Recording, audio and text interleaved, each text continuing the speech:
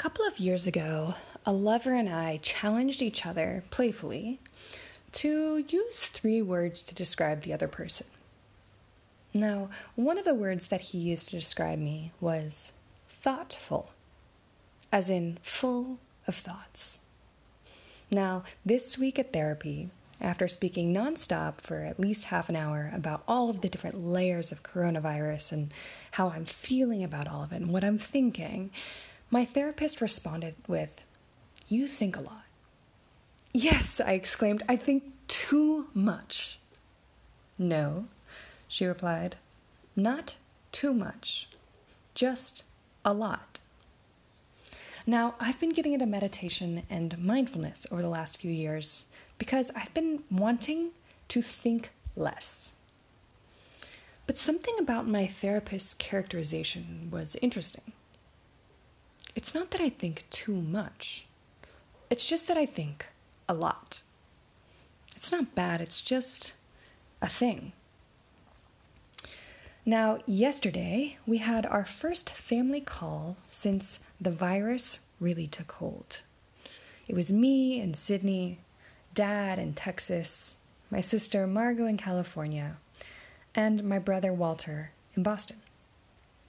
And towards the end of the call, Dad said, "You know, kids, it's really only with constraints that the greatest creativity blooms. What are you going to do in this period? How are you going to find opportunity in this moment of global suffering?" Oh my God, my mind has been spinning for the last 24 hours. What should I do? Should I write a book? Should I write a book with my dad? Should I host virtual conversations, bringing people together? Should I get really good at cooking? Should I become an alcoholic? Yes, that one actually crossed my mind. Or maybe I should start a podcast. But a podcast seems too grand. I'm just looking to capture my thoughts, of which I have many. Maybe I can think of this as a thoughtcast, a sharing of the infinite ideas that run through my overactive mind. And if I were to think about this as a thoughtcast, it means I could play with no particular format, since thoughts don't really follow specific patterns. And frankly, recording my thoughts has already been part of my normal life. I have a friend who I often send observations that I encounter during my day. Maybe just a 10-second passing thought about a local bird, or a 20-minute monologue on why I dislike the word happiness. He seems to enjoy listening to my random thoughts, so maybe others might feel the same. We're entering into a time where we may be home for a while. Recording my thoughts could be a release for my own mental health, and perhaps it would be inspiring, or at least entertaining for others. And so, naturally, I stop and think, who is my audience? First, and most importantly, it's me. It's a way to record my understanding of what's happening around me. Just like journaling, I find putting my thoughts into words helps me see them, and it often helps to release them. It's a way of organizing my mind, and really it's my form of self-care. Another audience might be that friend I mentioned. He already listens to my wandering mind, but now he could just do it via a different channel. Maybe my family or some of my friends would be interested in hearing how I'm experiencing this bizarre period of life. And maybe even a perfect stranger could be interested in learning from another human being, or be entertained at the least.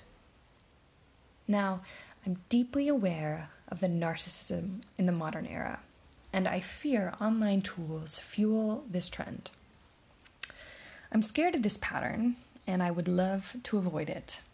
Perhaps we can dig into my fear on this area at a different point.